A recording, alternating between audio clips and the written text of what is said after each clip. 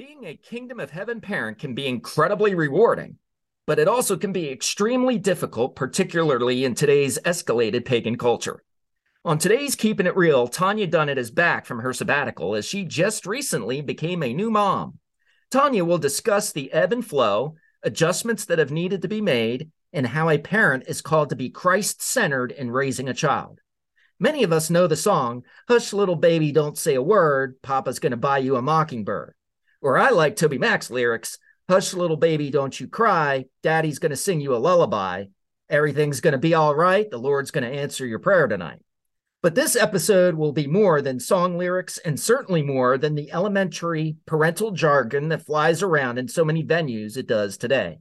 So if you're a parent that feels like all is lost, this episode's for you. Or if you're a parent feeling like you've got it all together, but in your gut you know you don't, this episode is for you too. Oh, what to do when that newborn won't stop crying. Well, I encourage you to listen on in this edition of Keeping It Real entitled, "Hush, Little Baby." Welcome to the Keeping It Real podcast. Only tired of fake stuff? Shouldn't we turn down a sterile brand of living? It's time to open our hearts to Christ. It's time to keep it real. Here's your host, Ollie G. All right, and we're back for another episode of Keeping It Real, and this has been a pretty long-awaited time to have Mrs. Tanya Dunnett back on Keeping It Real podcast. She's a photographer and social media manager for the KIR ministry, and she took a sabbatical, and we didn't really release too much information as to totally why she was taking this, but now it's been made pretty public that she's a new mommy. So that was a much deserved time off. Little baby D. Mom and dad are learning how to figure out parenthood and sleep schedule and all those fun new elements of being new parents. So the joys of new parenthood. Yes. Absolutely. And I remember those quite well, even though those were a number of years ago for me. It was like they just happened last week. Mm-hmm. Time flies. Those things do not escape you anytime too quickly. Mm-hmm. So I've entitled the show "Hush, Little Baby." We oftentimes hear that very familiar song that's sung to so many newborns. Mm-hmm. You know, there's "Hush, little baby, don't say a word. Papa's going to buy you a mockingbird," right? So yep. I know there's a mockingbird in there. And we're going to, get into some of the joys of this incredible thing known as parenthood or new parenthood, but also we're going to stick true to the Keeping It Real way of doing things and getting into some of where the rubber meets the road kind of issues as far as fresh parenthood is concerned. Again, we touch on things here in this podcast that, dare I say, by and large, most Christians don't dare get anywhere near to. So, there'll be opportunities for you to be open and transparent in your experience, very new but yet very raw and real experiences. Yeah. And hopefully those types of things will be a blessing to the listening audience. So we'll start off with what's been the greatest adjustment. And I know there's got to be a ton of them, right? This isn't going to be a very easy question to answer, but what has been the greatest adjustment for you as a new mom? I was going to say, you're asking me to only list one. Yeah. Oh my. Yeah. Welcome back to Keeping It Real. Yeah. Wow. I think really it's just been realizing that just our lives in general have been there's been an upheaval in the best of ways, but just nothing looks the same, whether it's broken sleep schedule, whether it's a social schedule, whether it's when to make phone calls to my family. Oh, can't do it because baby's sleeping. We have to wait until baby's awake. Everybody wants to FaceTime and chat, and just the mental and emotional heightened awareness now that we have this very precious life that we are responsible for. And we live in such a world that just there's so much noise going on the outside that you had to kind of figure out, which voices you're really listening to. So it has been just a complete disruption of our typical life and schedule. And we're learning how to navigate that as graciously and gracefully as possible. And some days we do it really well, and other days, we look at each other, my husband and I look at each other, and we're like, oh, hey, we survived today, and then we go for tomorrow and do it again. Sounds like the greatest challenge is for you is it deals with an element of time. And that I think probably hits home for a lot of folks who, of course, have been parents or are parents. They can recollect to the days like I can, to where, everything becomes topsy-turvy. Whatever seemed normal, whatever seemed, steady Freddy, that no longer was the case. Like everything, it was like you have a bunch of perfectly needed folded clothes, and then somebody comes along and just throws them across the room. That's kind of what you're describing, and what you're describing is normal. But I want to also caution the listening audience that while this sounds like a very normalized edition of the podcast, and while this seems elementary, we're going to be getting into some things based off of our prior discussions in the line of questioning here. Some of this stuff really hits home for folks, because listen, truth is millions of babies are born every day, right? And out of those millions of babies and millions of parents, there is probably, to one degree or another, a variance of a million different ways on how this child's going to be raised, right? Mm-hmm. Yeah. So I want to get more of your perspective as a kingdom woman, and as someone who fears the Lord and is totally sold out to Jesus Christ. And you certainly desire this for your newborn child. We're going to get into some of those nuts and bolts, if you will, because I think that those are going to be some very valuable principles for those that tune into this. Can you describe the great anticipation that you've had as a born-again Christian woman prior to the birth of your child, or going into the weeks and days leading up to the birth? I remember the day that I first found out that I was pregnant, and just kind of looking at the test and going, oh my gosh, this is real. And just the flood of emotions that, just kind of washed over me. And I mean, I think the deepest emotion that I felt, other than shock, and being like, oh my gosh, it's really happened. We trying for a while, and we weren't sure if it was going to happen for us. And it was hard seeing, other friends and family members, get pregnant easily, and wondering, Lord, you placed it on my heart to be a mom. Am I going to be a mom biologically? Do we look at adoption? What does that look like? So, and I think that the deepest emotion I felt was love immediately. I fell in love with my baby, and I didn't know anything about the baby, didn't just that, I was carrying a life, and then the immediate weight of responsibility and protectiveness that I felt over this little life as well. And realizing what an immense privilege and yet responsibility that I have and have been given as a parent, as a future mom, and particularly that as you said, like a kingdom woman, as a woman who fears the Lord and wants to approach parenting from a biblical perspective. And just realizing as well, like I just previously said, the world that we live in is so dark, and there's so much going against the traditional family, so much going against the biblical family, so much going against our children in general.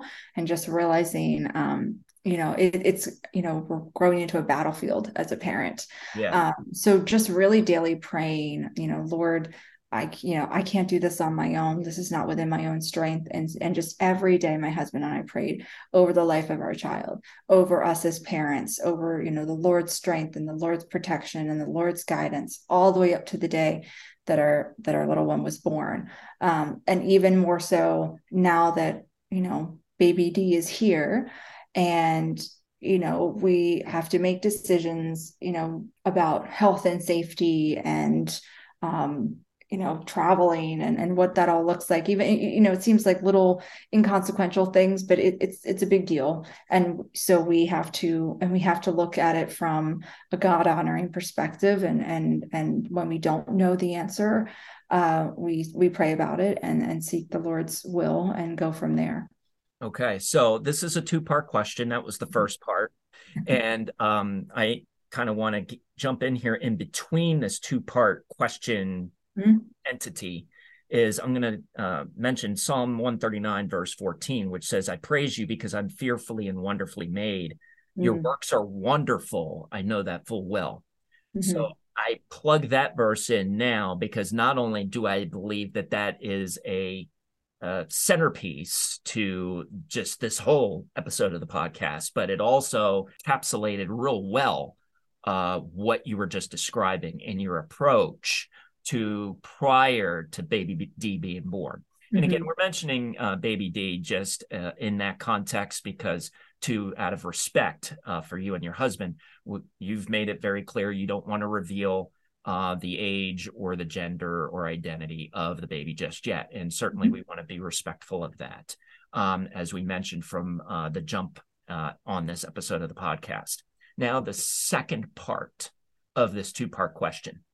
Can you describe the great anticipation you currently have as a born-again Christian woman in watching how little baby D is growing up? Yeah, we both have hopes and dreams and aspirations for our child, and every day we are just amazed at the things, like the learning that is happening and the growing that is happening, and it happens daily. Just the amount of changes that are occurring. It's, one day is not the same to the next, and it's really neat just to see just the intricacies and the intelligent design of the human body and the brain and language and facial reactions and laughter and all those little things that I think we take for granted because we don't remember the development of those things. But as parents, we get to see it blossom from that, from the seedling and into this beautiful, beautiful thing, and seeing personalities like, baby D is a lot like daddy in this way, but baby D is also a lot like mommy in this way. And so it's kind of cool to just imagine like, I wonder what they'll be like 5 years from now, 10 years from now, 15 years from now. Will the talents be musical? Will they be sports related? What does the Lord have really planned? And to kind of play off of your Bible reference, I also looked up a few myself, and the one that I also really like is Psalm 127:3, which says, "Behold, children are a heritage from the Lord, and the fruit of the womb a reward." And that's just a reminder to me that this is truly a gift, not to be taken lightly and not to be squandered, and to steward well. And it's not about me, but about, the Lord and his plan for this life. And I'm just here as the tool to guide that along. So. Yeah. And it's funny that you mentioned that, what will this baby look like in 5, 10, 15 years from now? As the listening audience that listens regularly by now knows that I am the proud father of a teenage daughter, and turning 14 very shortly. It was in a blink of an eye, right? Yeah. And it's just funny, because it kind of comes full circle when you mention, I wonder what this child's going to be like. Well, it'll be here before you know it. And then you'll be like, oh, yeah, remember when I was wondering, and now here it is. And oh, boy, yes, the child will put you to the test a little bit. I mean, a lot of things now you see, that looks so cute and that's adorable. And then they grow up to be teenagers. Not that they're not cute or adorable anymore, but then they really, in other areas, they really test your patience. Yeah. Wait till those days come. All right. So don't rush it yet. I'm just enjoying day by day at this as point. well as you should. Now, how do you and John being your husband, right? How do you guys work together as mom and dad for your new child? And more importantly, What steps have you taken together in seeking out God's divine direction and handling this new parenthood experience? We have come from this as a partnership and understanding that neither one of us can do this alone. And I've often said to friends of mine, I don't know how single parents do the newborn infant life. I don't know how it's done.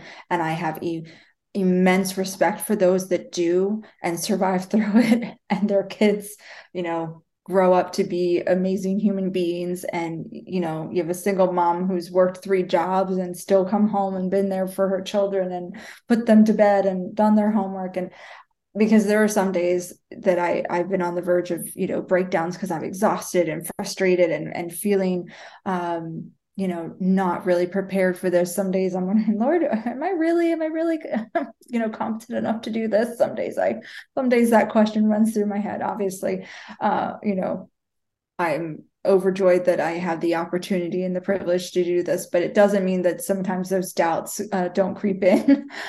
So, we're there for each other in the physical sense of you go to sleep and I'll stay up. I'll do the feedings, I'll do the diaper changes, and you get 4 or 5 hours of uninterrupted sleep.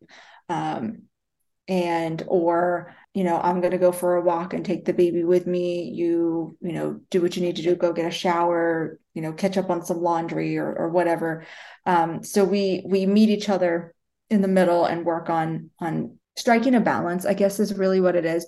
And also not forgetting to see each other as well in this process. It's so easy to all of a sudden be consumed with the title and the job of parenting and being a job of mom and dad, but we also want to remember that we are husband and wife, and we are partners in this life, and we are each other's best friends, and we're so just striking that balance between the change of life that we've now gone through while still remembering who we are on a human aspect, because sometimes that can get lost, particularly when you're sleep deprived and emotional and all these kinds of things that happen with new parenthood. And we pray every night together. We pray over our child before we, complete the bedtime routine. And when we don't know the answers to things, which is pretty obvious since we're brand new at this, and this is the first time for both of us, we seek out godly counsel. So whether or not it's friends, who have already done this a few times, whether, reaching out to my in-laws or John's parents, or even reaching out to my parents and just saying, what would you, what are your thoughts on this? Or can you pray for us? We're really struggling for this. Or can you pray for a better night's sleep? Or pray for us to know how to approach this issue, whatever it might be. So really just kind of pulling together and surrounding ourselves with a strong circle of people who are also God-fearing, godly people who will lift us up, hold us accountable, pray for us, intercede for us, but also step in and say, hey, let us just come and, take care of the baby, and you guys go do what you need to do. So we kind of have our own village as well, which has been really nice, because I don't think we'd be able to do it, even the two of us together, without, drawing on the help of others, for sure. Okay, so I would like to just kind of squeeze the pressure point of a couple of things that you emphasized there. Mm-hmm. I'll take the latter part first. One of the things you're stressing is community, something that is incredibly emphasized in the scriptures. When the believers met together, they had each other's back. They sold their possessions to give to the poor, or those that were more poor in their community. They ate together, they fellowshiped together. They basically looked and viewed each other as family. Even though they weren't literal blood relatives, they viewed each other as family. So the fact that you and John are both seeking out prayer support, counsel, help, things of that nature is kind of the way how the body of Christ should operate. And a lot of times I think Christians are too proud to ask for those things, or they are too programmed in asking for those things. They're just being real. Again, sticking true to the keeping it real way that we have about ourselves here in this ministry and on this podcast. I think in some ways too, like the current church culture makes you feel like, motherhood should be something that everybody experiences, or parenthood even. And there's such a pressure to, be a mom or be a dad and to do it flawlessly. And I've spoken to several Christian families, particularly those who have done like fostering or even adoption. And this is something I'm obviously passionate about, being adopted myself, and feeling like they can't be honest about their struggles in parenthood because they feel like they're going to be judged. Oh, well, you just don't have strong enough faith, or you're just not seeking God, enough, or you're not praying hard enough. And instead of the church coming around these families and saying, what can I do for you? Can we pray for you? Can we get a meal train ready? Can we do whatever acts of service that would be helpful? I've had families that have told me, I feel like I'm battling this alone. So whether or not you're a new mom, or whether or not you're a 6-time foster parent, there are people who feel like the church has these unrealistic expectations. And so, like you said, I'm not sure that it's a matter of people being too proud, but more or less fearful of being judged and criticized for not having it all right or all together immediately. Right. And so we're left to be kind of isolated. Pride is just one element of it. Really, it's just an overall disconnection, and a disconnection to the reality of the trials, the hardships, as well as the successes and the joys that come with the territory, such as new parenthood. But it's not just parenthood. It is like that with anything. And that's why we cover those things here on Keep It Real. Absolutely. As I mentioned from close to the beginning of this episode of the podcast, as I've mentioned on a number of other times before, is we delve into things here that most people just don't. They don't want to get anywhere near. They don't want to touch. The other thing that I'll just, again, when I talked about squeezing the pressure point real quickly, you emphasize something also that I believe to be very critical, and that is how you and your husband look to do this thing together, because you are in this thing known as a one flesh relationship in marriage. And each of you are looking to complement one another, not complete each other, because you guys would be butting heads constantly. But you complement, and I don't mean just you and John, I'm talking about anybody, right? You and John are looking to complement one another in the parental duties and making sure that baby D has everything that baby D needs. So baby D's, chances are, even in the very young age, right, there is this perception from this newborn that you have that, oh, mom and dad, even though you guys will be probably pretty quick to admit that you guys don't really have it all together, no. baby D thinks you guys have it together, because there is this complementary harmony. There's this complementary rhythm that's going on in the way you're handling your parental duties, which I think is just great. Oh, and again, is a picture of, I think, the way how Mary and Joseph raised Jesus. Okay. And that was the prior episode here. I encourage people to greatly tune into that, because if there was ever a model of incredible parenting in action, it was Mary and Joseph before birth, as Jesus was being born, and post-birth. You saw two human beings who happened to be mom and dad of Jesus that were completely selfless, that totally crucified self, but yet complemented one another and looked out for this child in every way possible, the way how they were divinely led to do so. And obviously there's an added element being that it was Jesus, the Son of God, but still, having said that, they took their responsibility, but not just their responsibility dutifully. They were so driven by love, and that bleeds from the pages, those early pages of the Gospels. Absolutely. What is your greatest, now delving deeper, right? And now we're going to kind of really get into some stuff, okay? Give you a chance to be transparent all the more here. what is your greatest fear as a mom for your child growing up in the foreseeable future in this growing pagan culture that you referenced earlier, in this growing pagan culture that we happen to find ourselves in? Oh, that is such a multifaceted question. So I'll break that up just a little bit. For me, initially, when I found out that I was pregnant, I immediately felt a responsibility to break the chain of doubt and fear and questions that I had as a young girl growing up. Being someone who was adopted, but prior to, moving to the US, living in an orphanage and experiencing abuse and questioning my value and my worth, knowing that I had been abandoned by my own mother. I want to make sure that my child never has to question or feel that from me. And that is something that there were days that I just wept over the thought of ever hurting my child in a way that would make them question, does mom love me? Right. Does mom value me? What is my worth?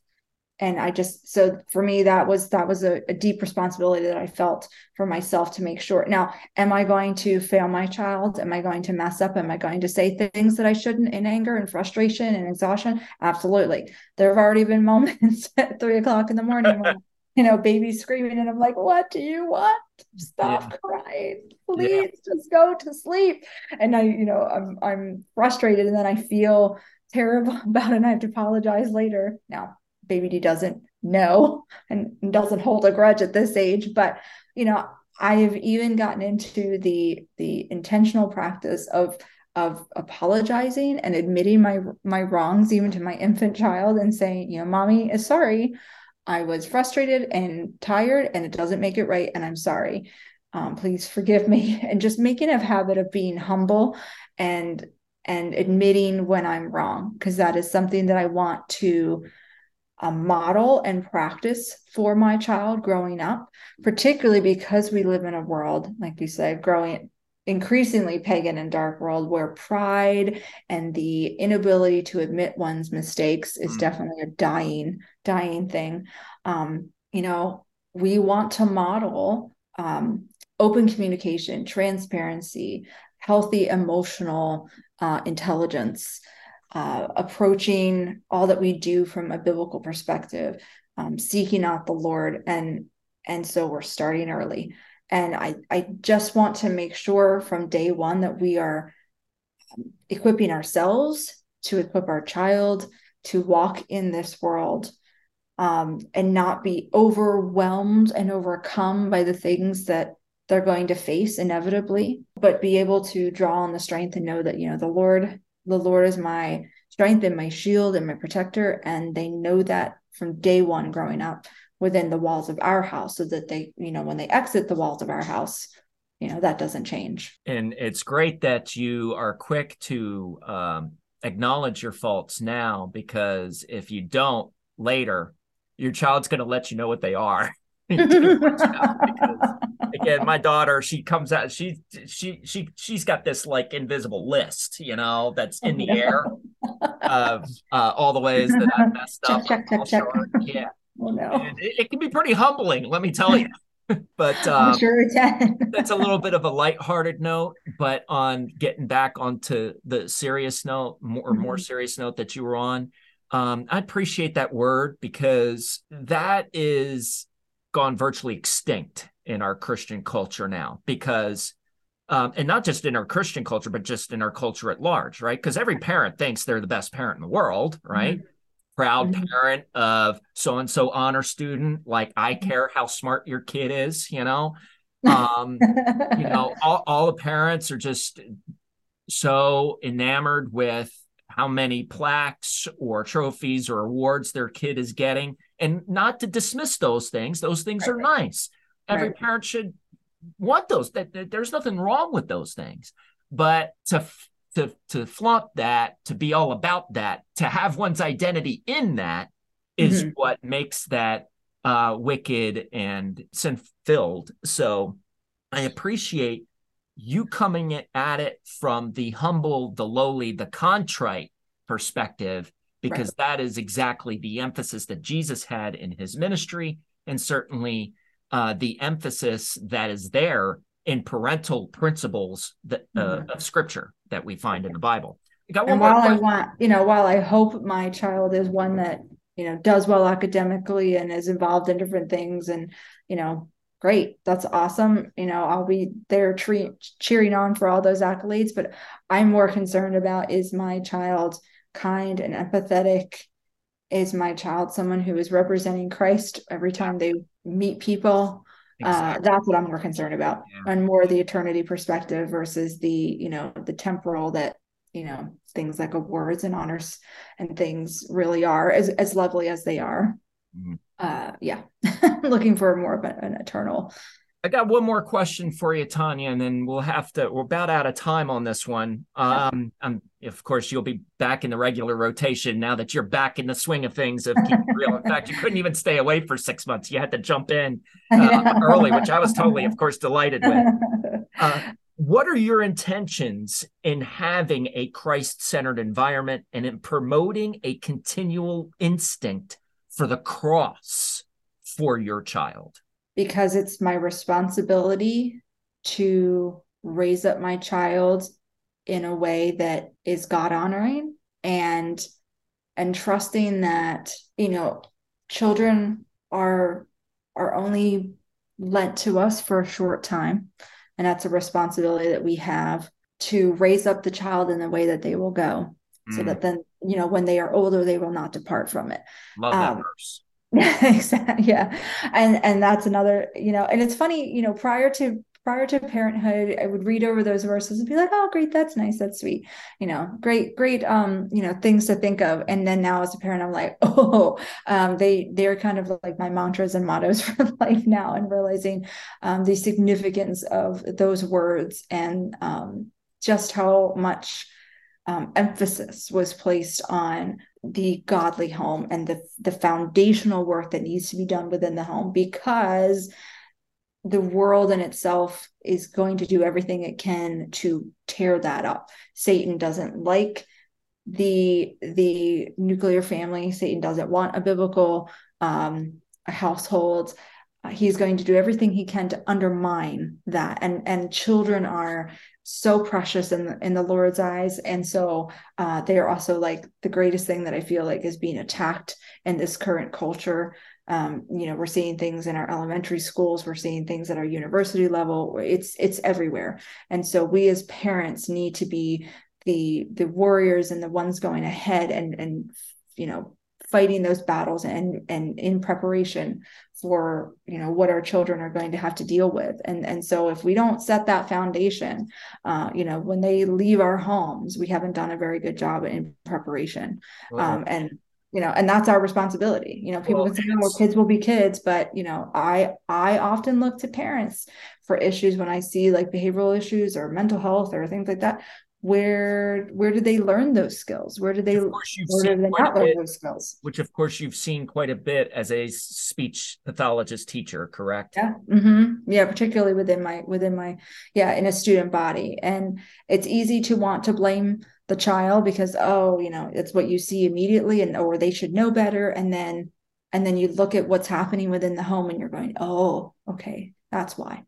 Yeah. And so, yes, I take it as a very big responsibility and a privilege, but something that I don't shirk, lightly, in making sure that what is my job and what is my place in prepping my child. Well, and that's well put, Tanya. Appreciate your time coming back on the Keeping It Real podcast today. Thanks for having me. I wish we had, 3 hours to riff on this, but unfortunately we're out of time, but definitely we'll look to have you on again in the regular lineup. And I want to encourage folks with the things that Tanya has been talking about are very possible for any and every parent. These aren't far-fetched things, even though it's a pagan culture we're living in. All things are possible through Christ.